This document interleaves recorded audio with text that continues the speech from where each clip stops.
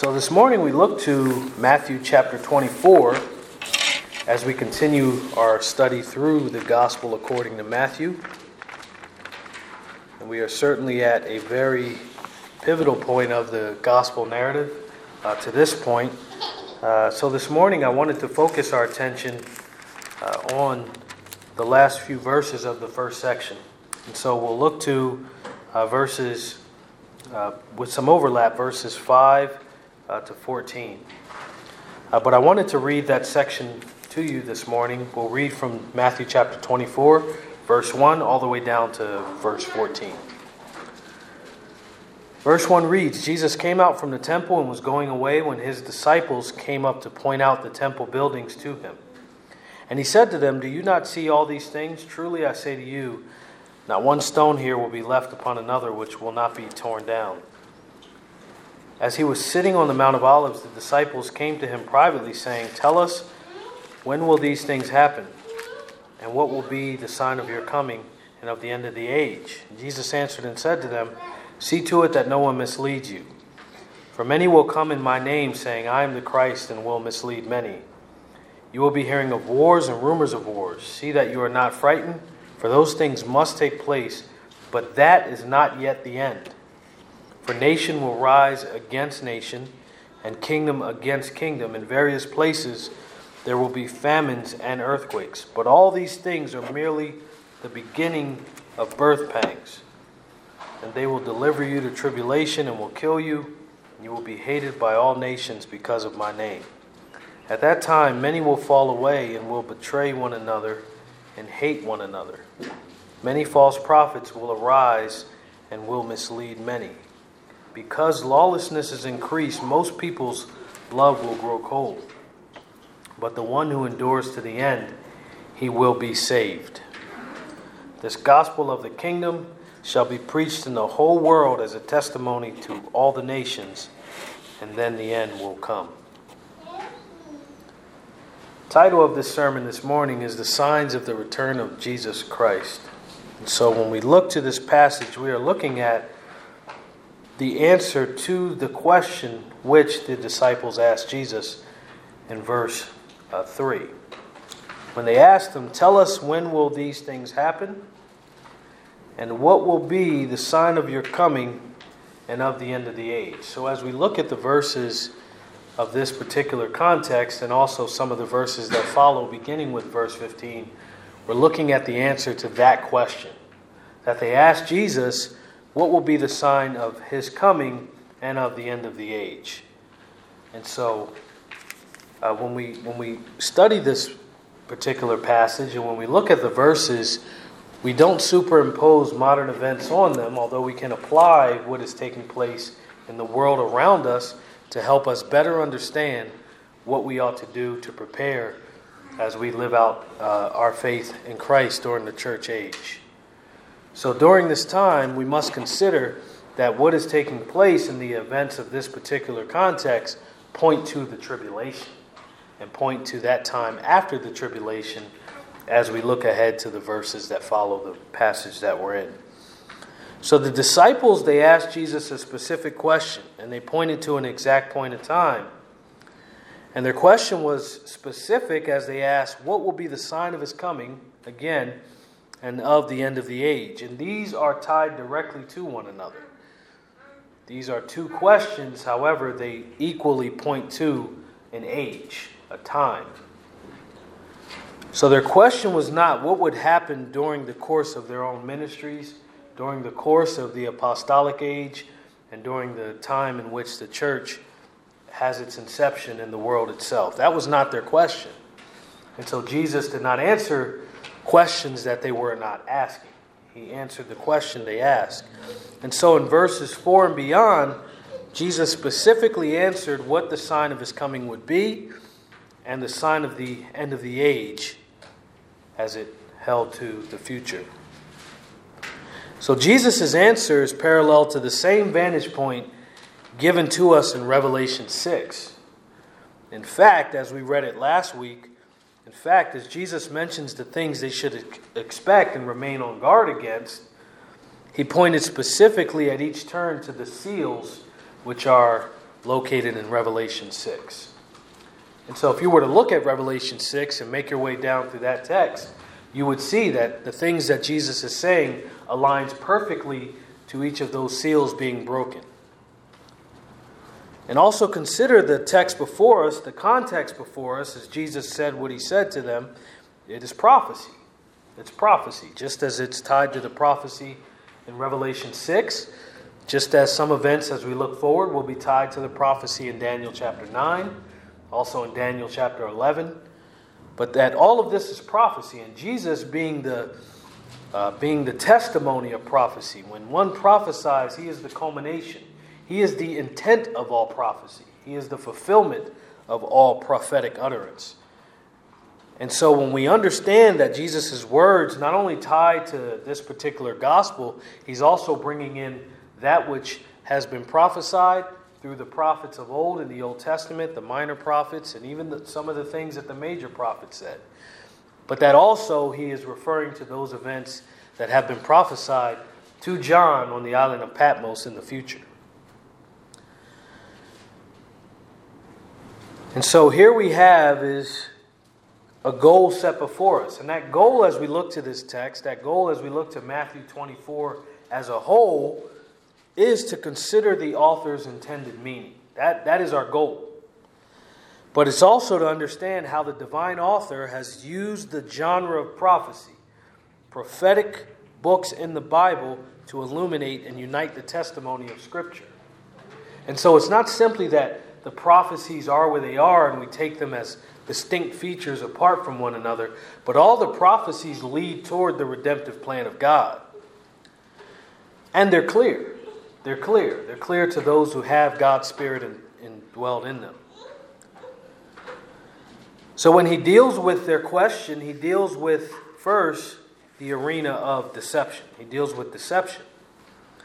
Because they were to understand that the war that they were involved in, even though they were in the present age, the implications in the future ahead of them and the future ahead of those generations that would live beyond them is that the war would be waged in the arena of deception. And we have talked about that in other points in the gospel according to Matthew, in several points, because you have Jesus fighting against a religious establishment that wages a war of deception. And also in the modern context with which we live, you have the modern world itself is given over to deception, both religious deception and deception that the world tries to bring forward in the minds of people. But it has not only been the war for which Israel had been immersed during the events listed in the Gospels. Even as you look to how the Lord delivered Israel during the Exodus, it did not happen without the enemies of Yahweh attempting to wage a war of deception to keep the Israelites enslaved. And so he's warning about things that also pertain to what has been tried against Israel before as a people, and then what will come to them at the end of the age in this arena of deception. And if you were to look at the Exodus account, which I believe ties to the deliverance of Israel in the temporal sense, just as the end times will, in the tribulation period, will deal with Israel's redemption, the elect Israel, her redemption. What you see is at every turn in the Exodus account of Moses leading the Israelites to freedom, with each sign that he performs, with each sign that God had given him to perform, Pharaoh called his magicians to emulate the same signs in order to combine the sacred and the profane, so as to confuse the Israelites into remaining enslaved to Egypt and Pharaoh, to make that which God has made distinct very common. That which God has made holy, he wanted to make it very common. And he, being Satan, but also God hardening Pharaoh's heart to the point where Pharaoh was responding in a way that was in accordance to his nature. But it is the same case as we look to the future events of deception regarding the person of Christ and his works. So just as one will be sent to be the true Messiah, there will be false messiahs. Just as one is the Christ, there will be the Antichrist. Just as God has set his holy temple on the hill, there will be an abomination of desolation upon the hill. And so this war of deception takes its aim at the very particular things that God has decreed. And we see that at the outset of Jesus' warning. There would not only be future signs to shine light on the truth, but there would be signs aimed to deceive and mislead that future generation about whom Jesus is speaking in this text. So those signs would test the faithfulness of those who hold to the truth and would mark off the nearness of the second coming of Jesus Christ.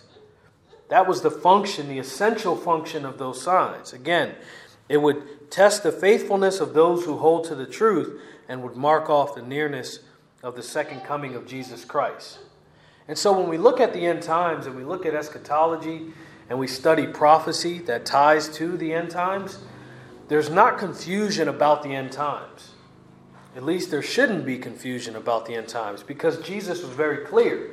And if one is willing to tie the prophetic as it relates to this time in which it takes place between the Old Covenant and the New, to the prophetic testimony and also to the future apostolic witness, then you would find great clarity in what is proclaimed.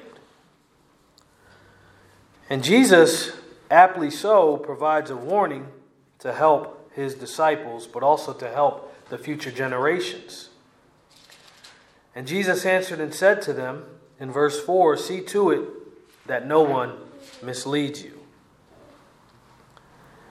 He says in verse 5, "For many will come in my name, saying, 'I am the Christ,' and will mislead many." We will get to it, but what you'll see is that the world during the age of the tribulation is going to experience the increase of lawlessness and deception. And what that lawlessness and deception will be motivated by is pseudo-religious antichrist, an antichrist platform that has both a geopolitical component, but it also has a false religious component. And so this war against the minds of the people will be established in deception. And so the Antichrist will wage this war. But there will be many. There will be many. For it says in verse 5 that many will line up to wage this war of deception. What will happen at first is they will not come during this tribulation period and say outright that they belong to Satan.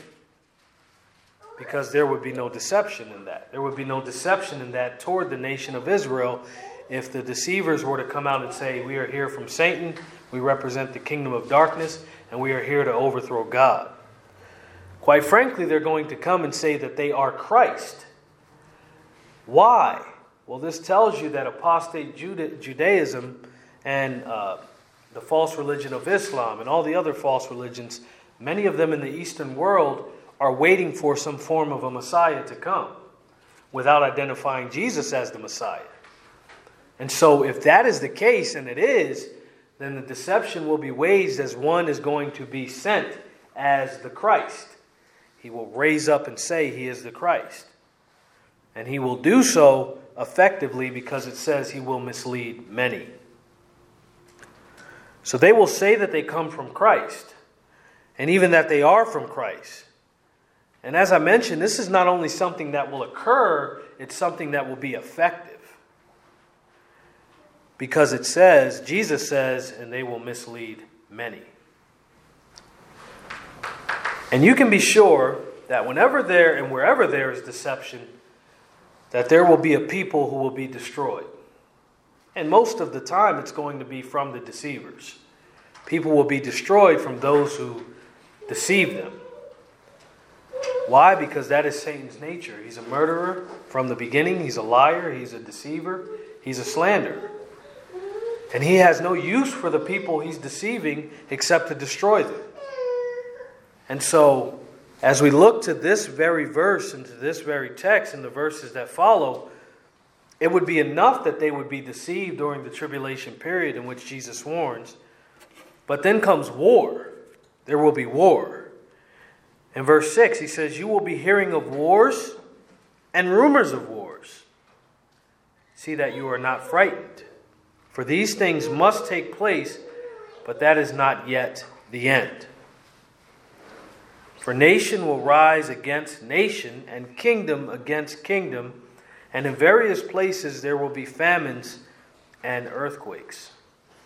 And you may be wondering, or you may not be wondering, but it does seem a fitting pause here to ask the question, how then do we not ascribe these events to the lifetime of the apostles? And I say that would not be the case because of the future tense and the question again that they asked.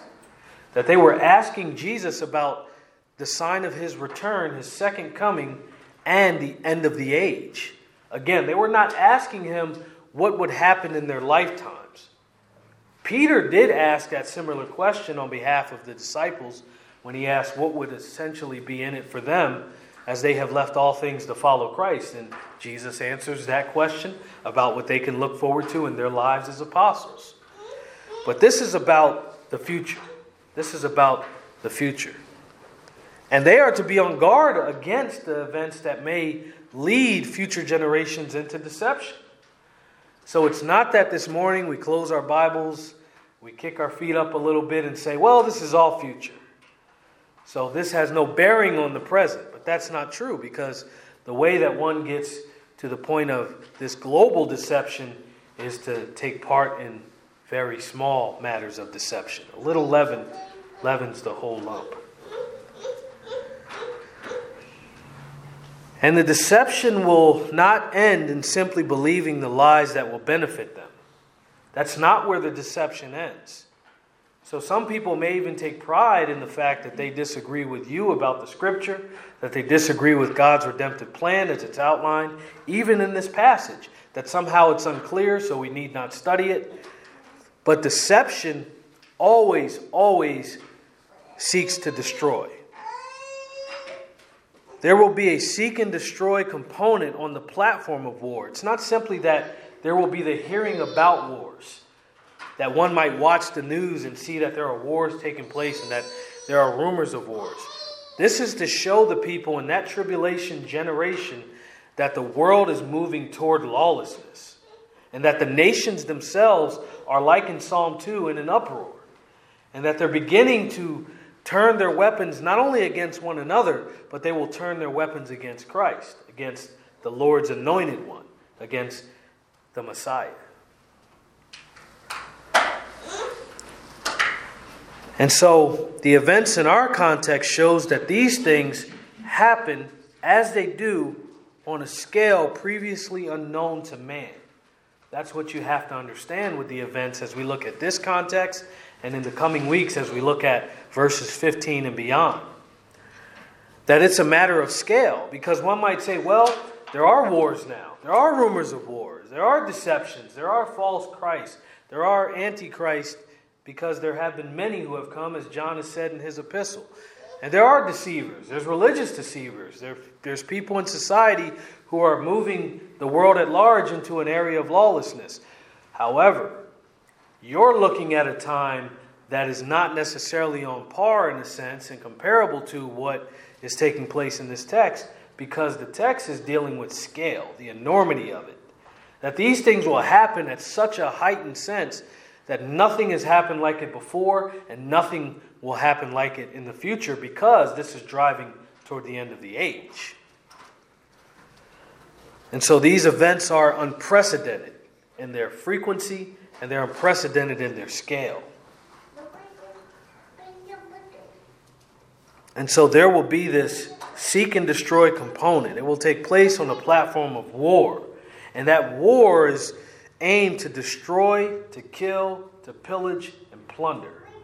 And so when we even look at war and rumors of war, the nature of war is not pretty. So it's not just talking about two people fighting. It's talking about all the effects of that as they affect the nations and the kingdoms. All the selfishness, all the self-preservation, all the murder, all the destruction. That it will be wars and rumors of wars. This constant aim at lawlessness where the nations no longer are in confederation with one another in terms of some moral compass, but that they turn on one another. And we know that the times will be frightening. for those in that tribulation age. Because it says, you will be hearing of wars and rumors of wars. See that what? You are not frightened. See that you are not frightened.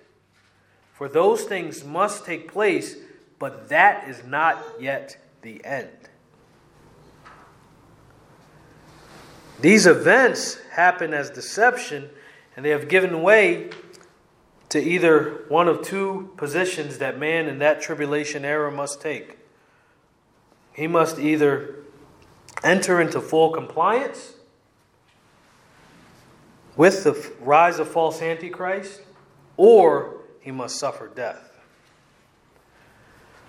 And so this is the reality set before those who are alive during that tribulation age. And you see glimpses of this in the modern age. You see this happening in the modern world around you, although it's not to the scale of both lawlessness and the scope of every single Christian has to come to terms in this age with this reality, at least not yet. But it is in a sense where every Christian is persecuted to a degree. Every Christian is, there are attempts by the society at large to intimidate, to crush, to make them blaspheme, to tempt them to sin against God. All these things are taking place toward the Christian in this hour. Now imagine that the scope of that increases across not only the entire world, but that all the nations and the kingdoms begin to conspire against Christ and his Christians. And that's coming. That's coming in our text. There will be in the tribulation the majority who are given over to deception. Because it says about them, many will be misled, many will be deceived. But there will also be those who are preserved. And I would argue that as we are in the church age, we do what we do continually, standing faithfully upon God's word, contending for the faith, loving one another, tearing down the strongholds against Christ. We do that as a signal to identify with that future generation of the elect during the tribulation. Because their faithfulness will be built upon ours, just like ours was built upon the testimony in the Christians before us. That it's a building testimony on the foundation of Jesus Christ. And it is why now you study the saints in the Scripture, and you study their faithfulness, and you study the Gospels, and what you realize is these are individuals that bring encouragement to your soul. And even if you can't find the actual individual, you find in the collective witness of those who have come before and have proclaimed Christ, and even those who have been martyred for the faith. You find your encouragement in the one in whom they had faith. So we know that during this time there will be those who are elected unto eternal life in Jesus Christ, who will be called to resist deception. And they will also be called to resist that which would overtake them if they do not watch. But as the rumors of war and the war themselves are heightened on both a global and historical scale, beyond any previous war and any previous rumors of wars, Jesus warned two things. He warned in this particular verse that the events are necessary. So we ought not shy away from them, nor do we shy away from studying them, nor do we shy away from teaching them. And we certainly don't shy away from understanding that those who are alive in the tribulation age will have to go through them. And I'm speaking of not those who are taken up in the rapture. I'm speaking of those whom God will be dealing with among his elect Israel. But these events are necessary because they lead to the end of the age and thus the return of Christ, the return of Jesus Christ. They do not, and the second point is they do not signal the very end of the age. So the wars and the rumors of wars on a scale that we haven't seen to this point are not the end of the age, but just the events that signal the end is near. And we see that because of Jesus' words at the end of verse 6. For those things must take place, but that is not yet the end. It says, "For nation will rise against nation, and kingdom against kingdom, and in various places there will be famines and earthquakes." And then he says, "But all these things are merely the beginning of birth pangs." The famines and the earthquakes come as they do in the tribulation age to shake the very foundations of the earth to its core. And the wars will take away all earthly stability that men might otherwise find in the world systems and kingdoms. So where one would have a sense of national pride, ethnic pride, and even looking at the kingdoms of this world and trying to find a safe haven from the events that are coming, watching as both lawlessness increases and the wars between the nations increase until they seek to destroy one another, there's nowhere to hide. And then even your necessities.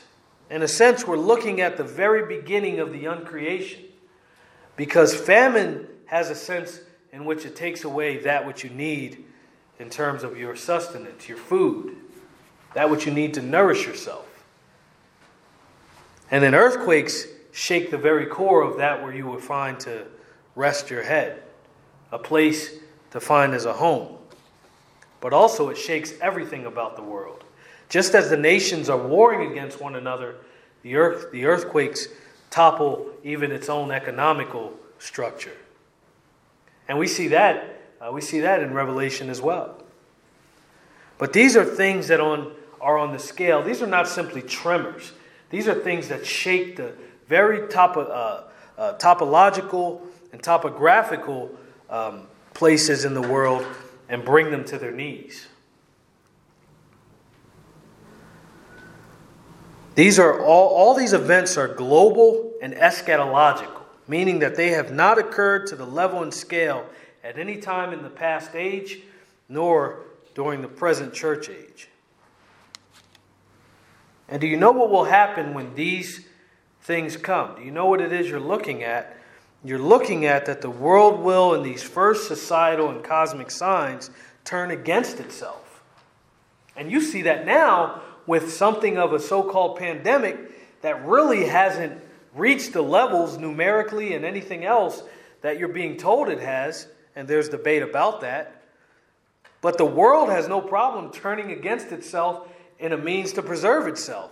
Well, imagine when the scale and the scope is beyond anything you've ever seen during the tribulation age.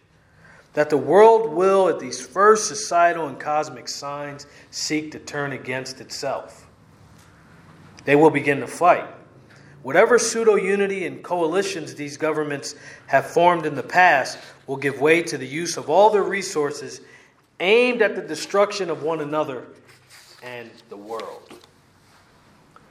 They'll seek global dominance, but they'll also seek ultimate preservation. And as I've said, what you're looking at during the time in which Jesus says what he says, he's describing events that even take place in the future. And he's describing them even in the cosmic sense as the signs and the seals, the signs that take place and the seals that are to be broken. But we must consider that these events, they're eschatological, and we're looking at the uncreation. You're looking at the world itself being uncreated. That is, God is taking back everything that he did at the outset of creation. And as God himself begins to take back that which he has given to man, it will no longer rain on the just and the unjust as a means of his provision. With these events during the tribulation, because of the harpazo, because of the great snatching away, because of that which we call the rapture, you're looking at the absence of the Lord's church as a stay of execution against all of mankind. Because make no mistake, of all the things that the world plots against the Lord's actual church, his true church, you don't want a world in which the Lord's church does not exist. Because if the Lord's church does not exist, the only expression of his grace and mercy through his body is taken from the earth. And what is there left to do except to go to full lawlessness? Not only corruption, but lawlessness, murder. And I'm talking about on a national and global scale, where nations begin to destroy one another. This particular cosmic sign and seal, as is plain to us in Revelation chapter 6, verses 5 to 6, will cause both famine through inflation and through pestilence and destruction. So on a global and economic scale, the world and its kingdoms will begin to not only control the prices, but there will also be destruction, where people not only can't afford to have what they need, but everything that they need is rancid, destroyed, overtaken. It's bad. This is awful. But these things are necessary, and they must take place. And as bad as they are, verse 8 says, as Jesus said, but all these things are merely the beginning of birth pangs. During the tribulation period, the birth pangs mark the closeness of what will be born. What is to be born, if we carry the analogy forward, is the return of Jesus Christ, the consummation of his glory. Birth pangs along this scale signal birth, but birth pangs are not actual birth, and they're not birthing itself. Yet birth pangs do not occur so long to place the actual birth so far into the future. So what is mentioned in verses 4 to 7 signal the very nearness of the end. But they are merely the beginning of the end time events. There will be more. During the tribulation, individuals, the nations, and the kingdoms will not be satisfied, however, with the pride of warfare and bloodlust for power and turning against one another. The corrupt never are. Usurpers are never happy to simply destroy people among them. What they will do next is in verse 9. Then they will deliver you to tribulation and will kill you. And you will be hated by all nations because of my name. What they will do after the dissatisfaction of their bloodlust toward one another, the nations and the kingdoms, is they will come after those who truly belong to Christ. And whatever is left of them will assemble together to afflict the believers and turn them over and deliver them to death. And in doing so, they will also spur on a great apostasy. Look at verse 10. At that time, many will fall away and will betray one another and hate one another. This is not simply death during war, but it's the broken seal of the last enemy, death personified. What he does is he seeks out a quarter of the entire earth's inhabitants and inflicts them with the sword of execution.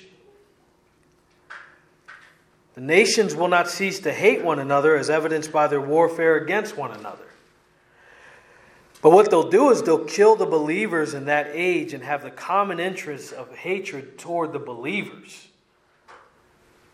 That while they inflict distress and calamity on one another and the tragedy of war itself, they will also seek to do those things and wage war against the believers. And yet their actions will be so disheartening, so dangerous, and so flagrant. Those who seek to preserve themselves will fall away from Christ, proving they were never his. And on top of that, more than that, there will be, as a consequence of this apostasy, an increase of treachery and betrayal. At that time, many will fall away and will betray one another and hate one another. You only betray people if your intent is to preserve yourself above all others. And if conditions deem it so. Where lawlessness increases, so does treachery. So does corruption. So does murder. And it says that there's an effect that will take place. Opportunists show up. And false prophets, false teachers, they're opportunists. They find those circumstances that will benefit their deception and benefit their goals to deceive people. And it's the same here during the tribulation age. That many false prophets will arise, it says in verse 11, Jesus says, and will mislead many. Enter in then the false prophets of the tribulation. As opportunists, they are capitalizing off the fear, the terror, the unbelief toward those who flee toward unbelief and away from righteousness.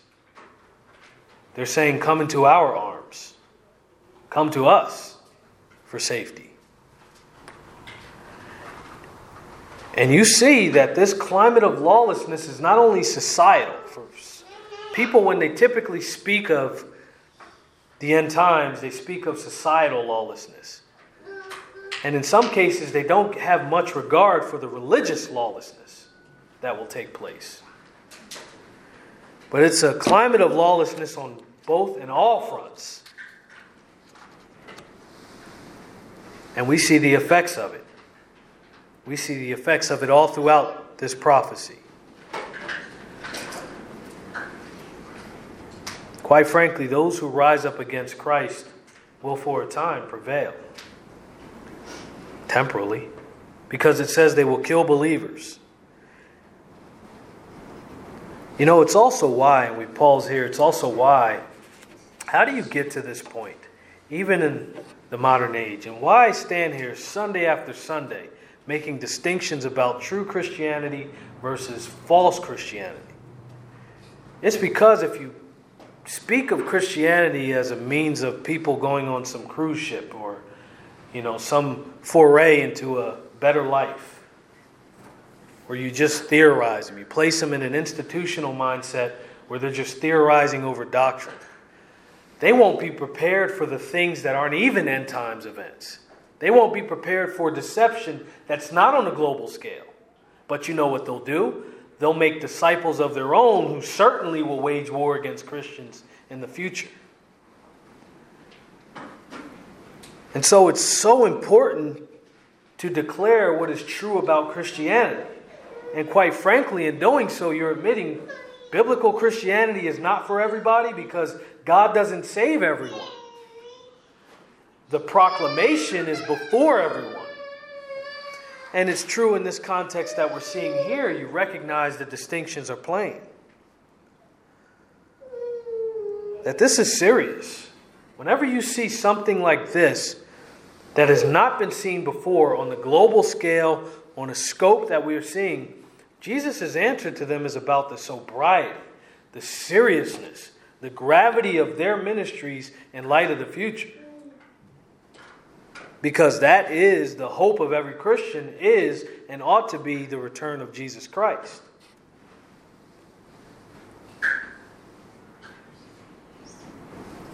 But it has its effects that there will be this killing of believers. Nations will join together to not only hate believers in the age to come, but to express that hatred.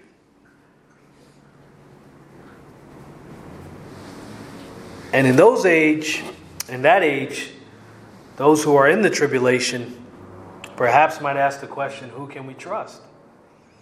And the answer will be not many at all, only a few. But the love and compassion for one another will also change. Even the goodwill that man has toward his fellow man, you'll see an end to that in the tribulation. For one another, the love and compassion will give way to anger, rage, murder, and hatred. All because this lawlessness increases. And what does that mean? Because it's permissible. There will be, in a sense, no restraint toward the sinful man's nature. And he will be able to express that sin in a society that will not punish him per se for doing so. For in this we not only see the characteristics of the society in tribulation, but understand who is behind all this. You're seeing the adversary Satan, who is a murderer from the beginning, accuser of the brethren, chief slanderer, most active in these people during the tribulation age. And if you were to study the prophecy in Daniel chapter 9, and even Daniel 10, to have greater context for what appears in Daniel 11, all the way to the very end of it, you would see that Satan is very active in his goal to murder, to destroy, to steal. He's active. That doesn't mean he's sovereign. That doesn't mean he's all powerful. He's simply active. But he's also another enemy to be destroyed when Jesus Christ destroys him. And so there is triumph. But Jesus said in verse 12 that most people's love will grow cold. What does that mean? It is a consequence because of what precedes it. It says, because lawlessness is increased, most people's love will grow cold. The word here is agapao, from which we get agape love. And it signifies that love that believers have toward one another. And secular ancient writers, ancient Greco-Roman writers, would use the word from time to time to deal with that which corresponds to man's goodwill and love that man has for one another, to see his fellow man succeed in as much as he's able within moral restraint. But I believe it goes beyond that here. I believe that it certainly deals with how believers, or those who are professing to be as such, correspond to one another. Because in most of the cases of the scripture, agape deals with that kind of love.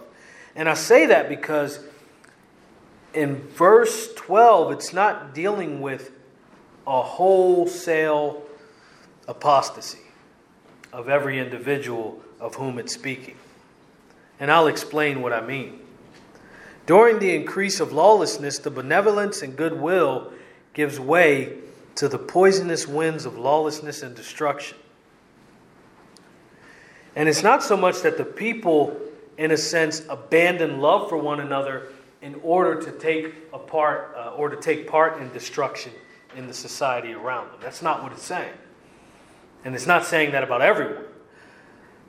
What it's saying is that there's believers who will need to persist even more in their love for one another so as not to abandon one another, as the full force of the world system turns against them and pursues them to death as public enemy number one.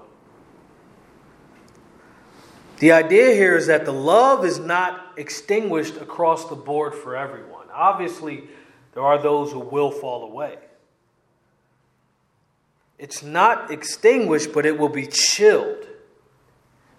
That's the idea when it says that the love of many will grow cold, or the love of most people.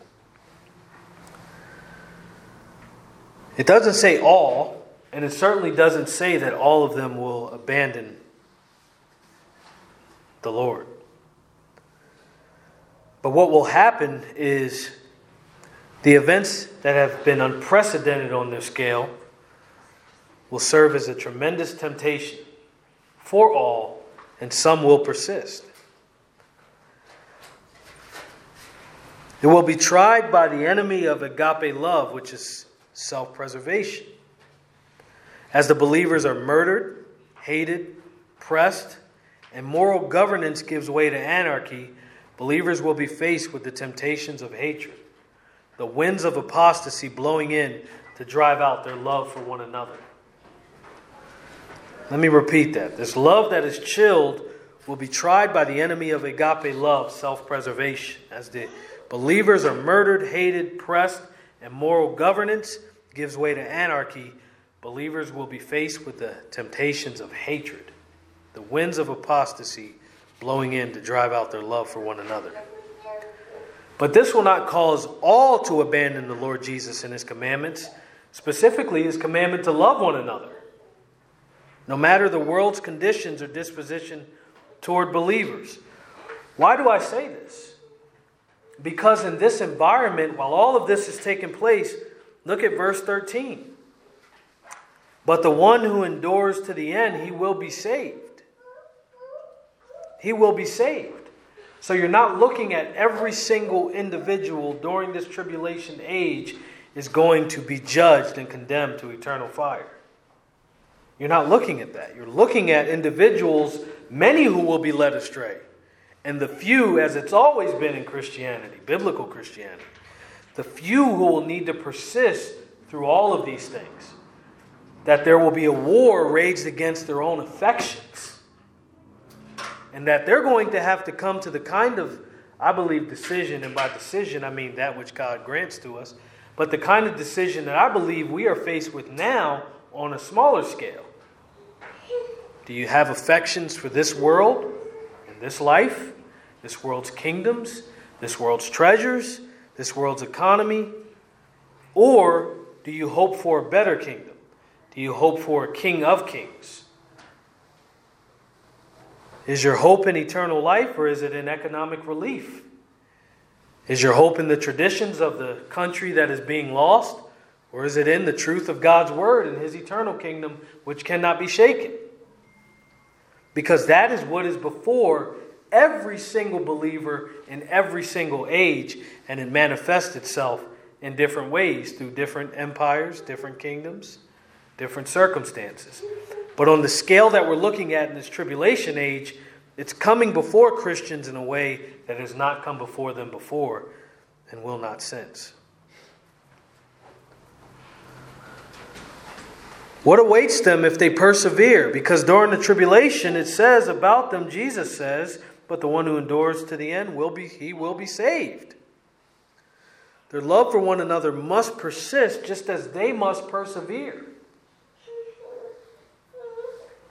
I would say that a perfect analogy for this is that in the absence of conflict, I'm talking conflict against your soul, it's not difficult to love one another when things are going well for you and for me.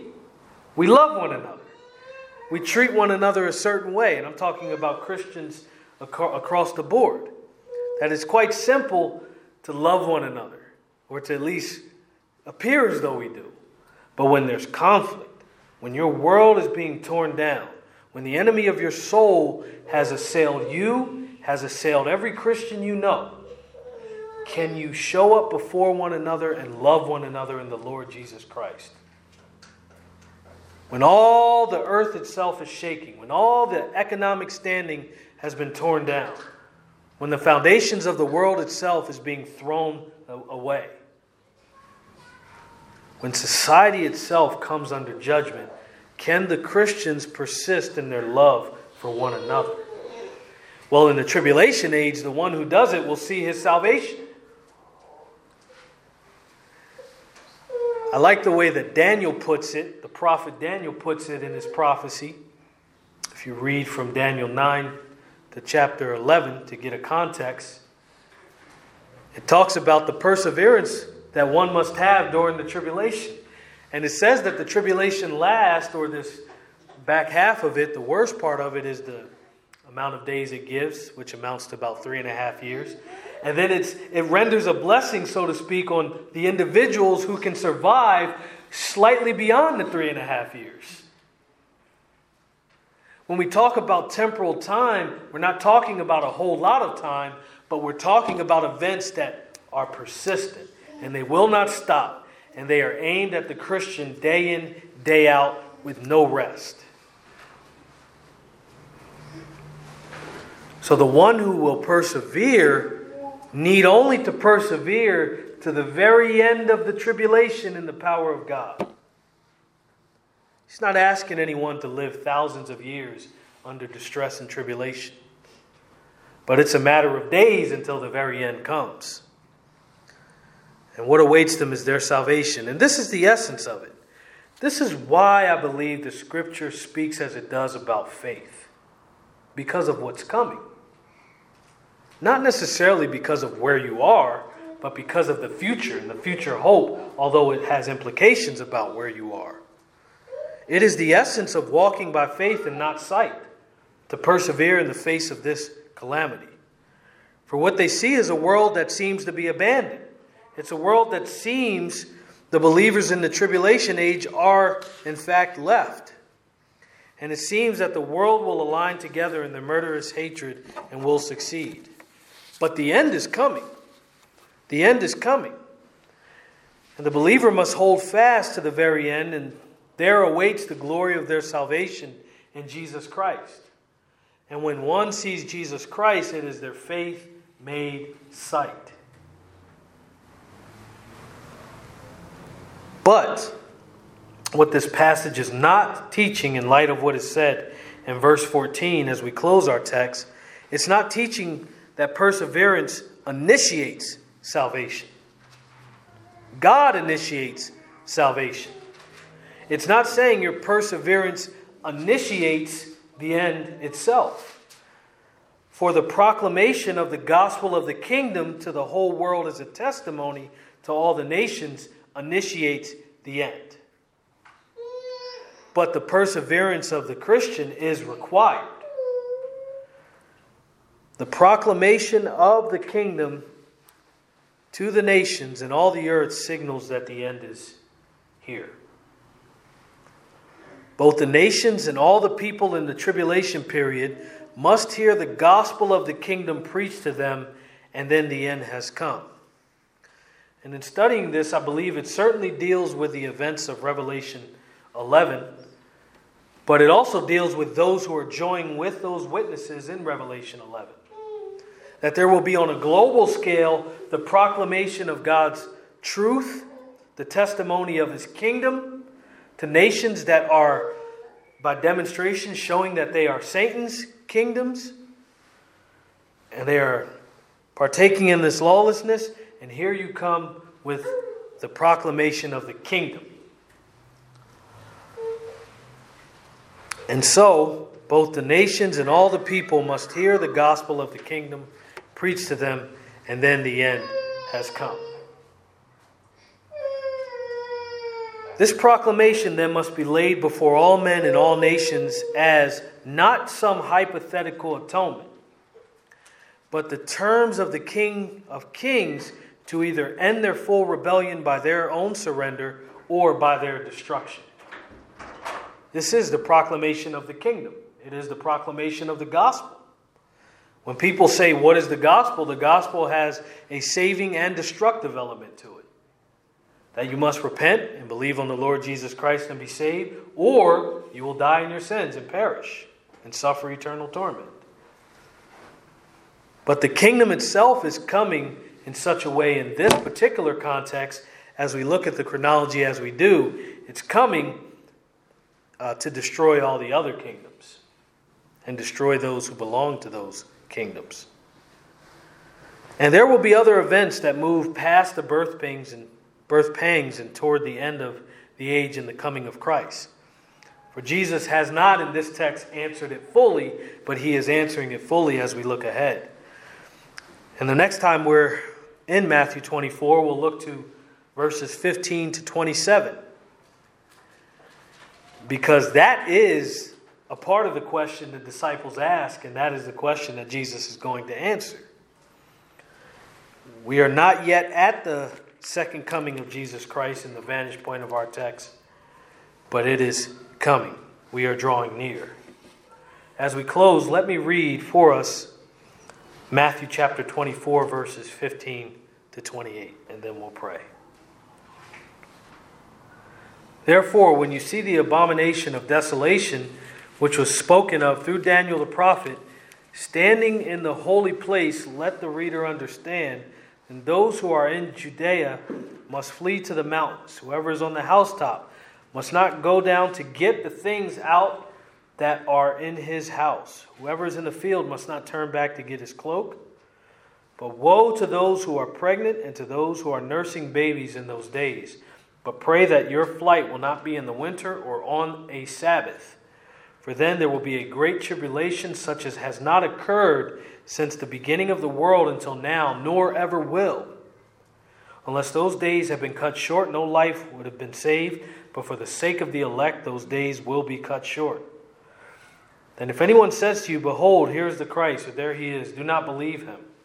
For false Christs and false prophets will arise and will show great signs and wonders, so as to mislead, if possible, even the elect. Behold, I have told you in advance. So if they say to you, behold, he is in the wilderness, do not go out. Or behold, he is in their inner rooms, do not believe them. For just as lightning comes from the east and flashes even to the west, so will the coming of the Son of Man be. Wherever the corpse is, there the vultures will gather. Let's look at these final 3 verses. But immediately after the tribulation of those days, the sun will be darkened, and the moon will not give its light, and the stars will fall from the sky, and the powers of the heavens will be shaken. And then the sign of the Son of Man will appear in the sky, and then all the tribes of the earth will mourn, and they will see the Son of Man coming on the clouds of the sky with power and great glory. And he will send forth his angels with a great trumpet, and they will gather together his elect from the 4 winds, from one end of the sky to the other. Let's pray.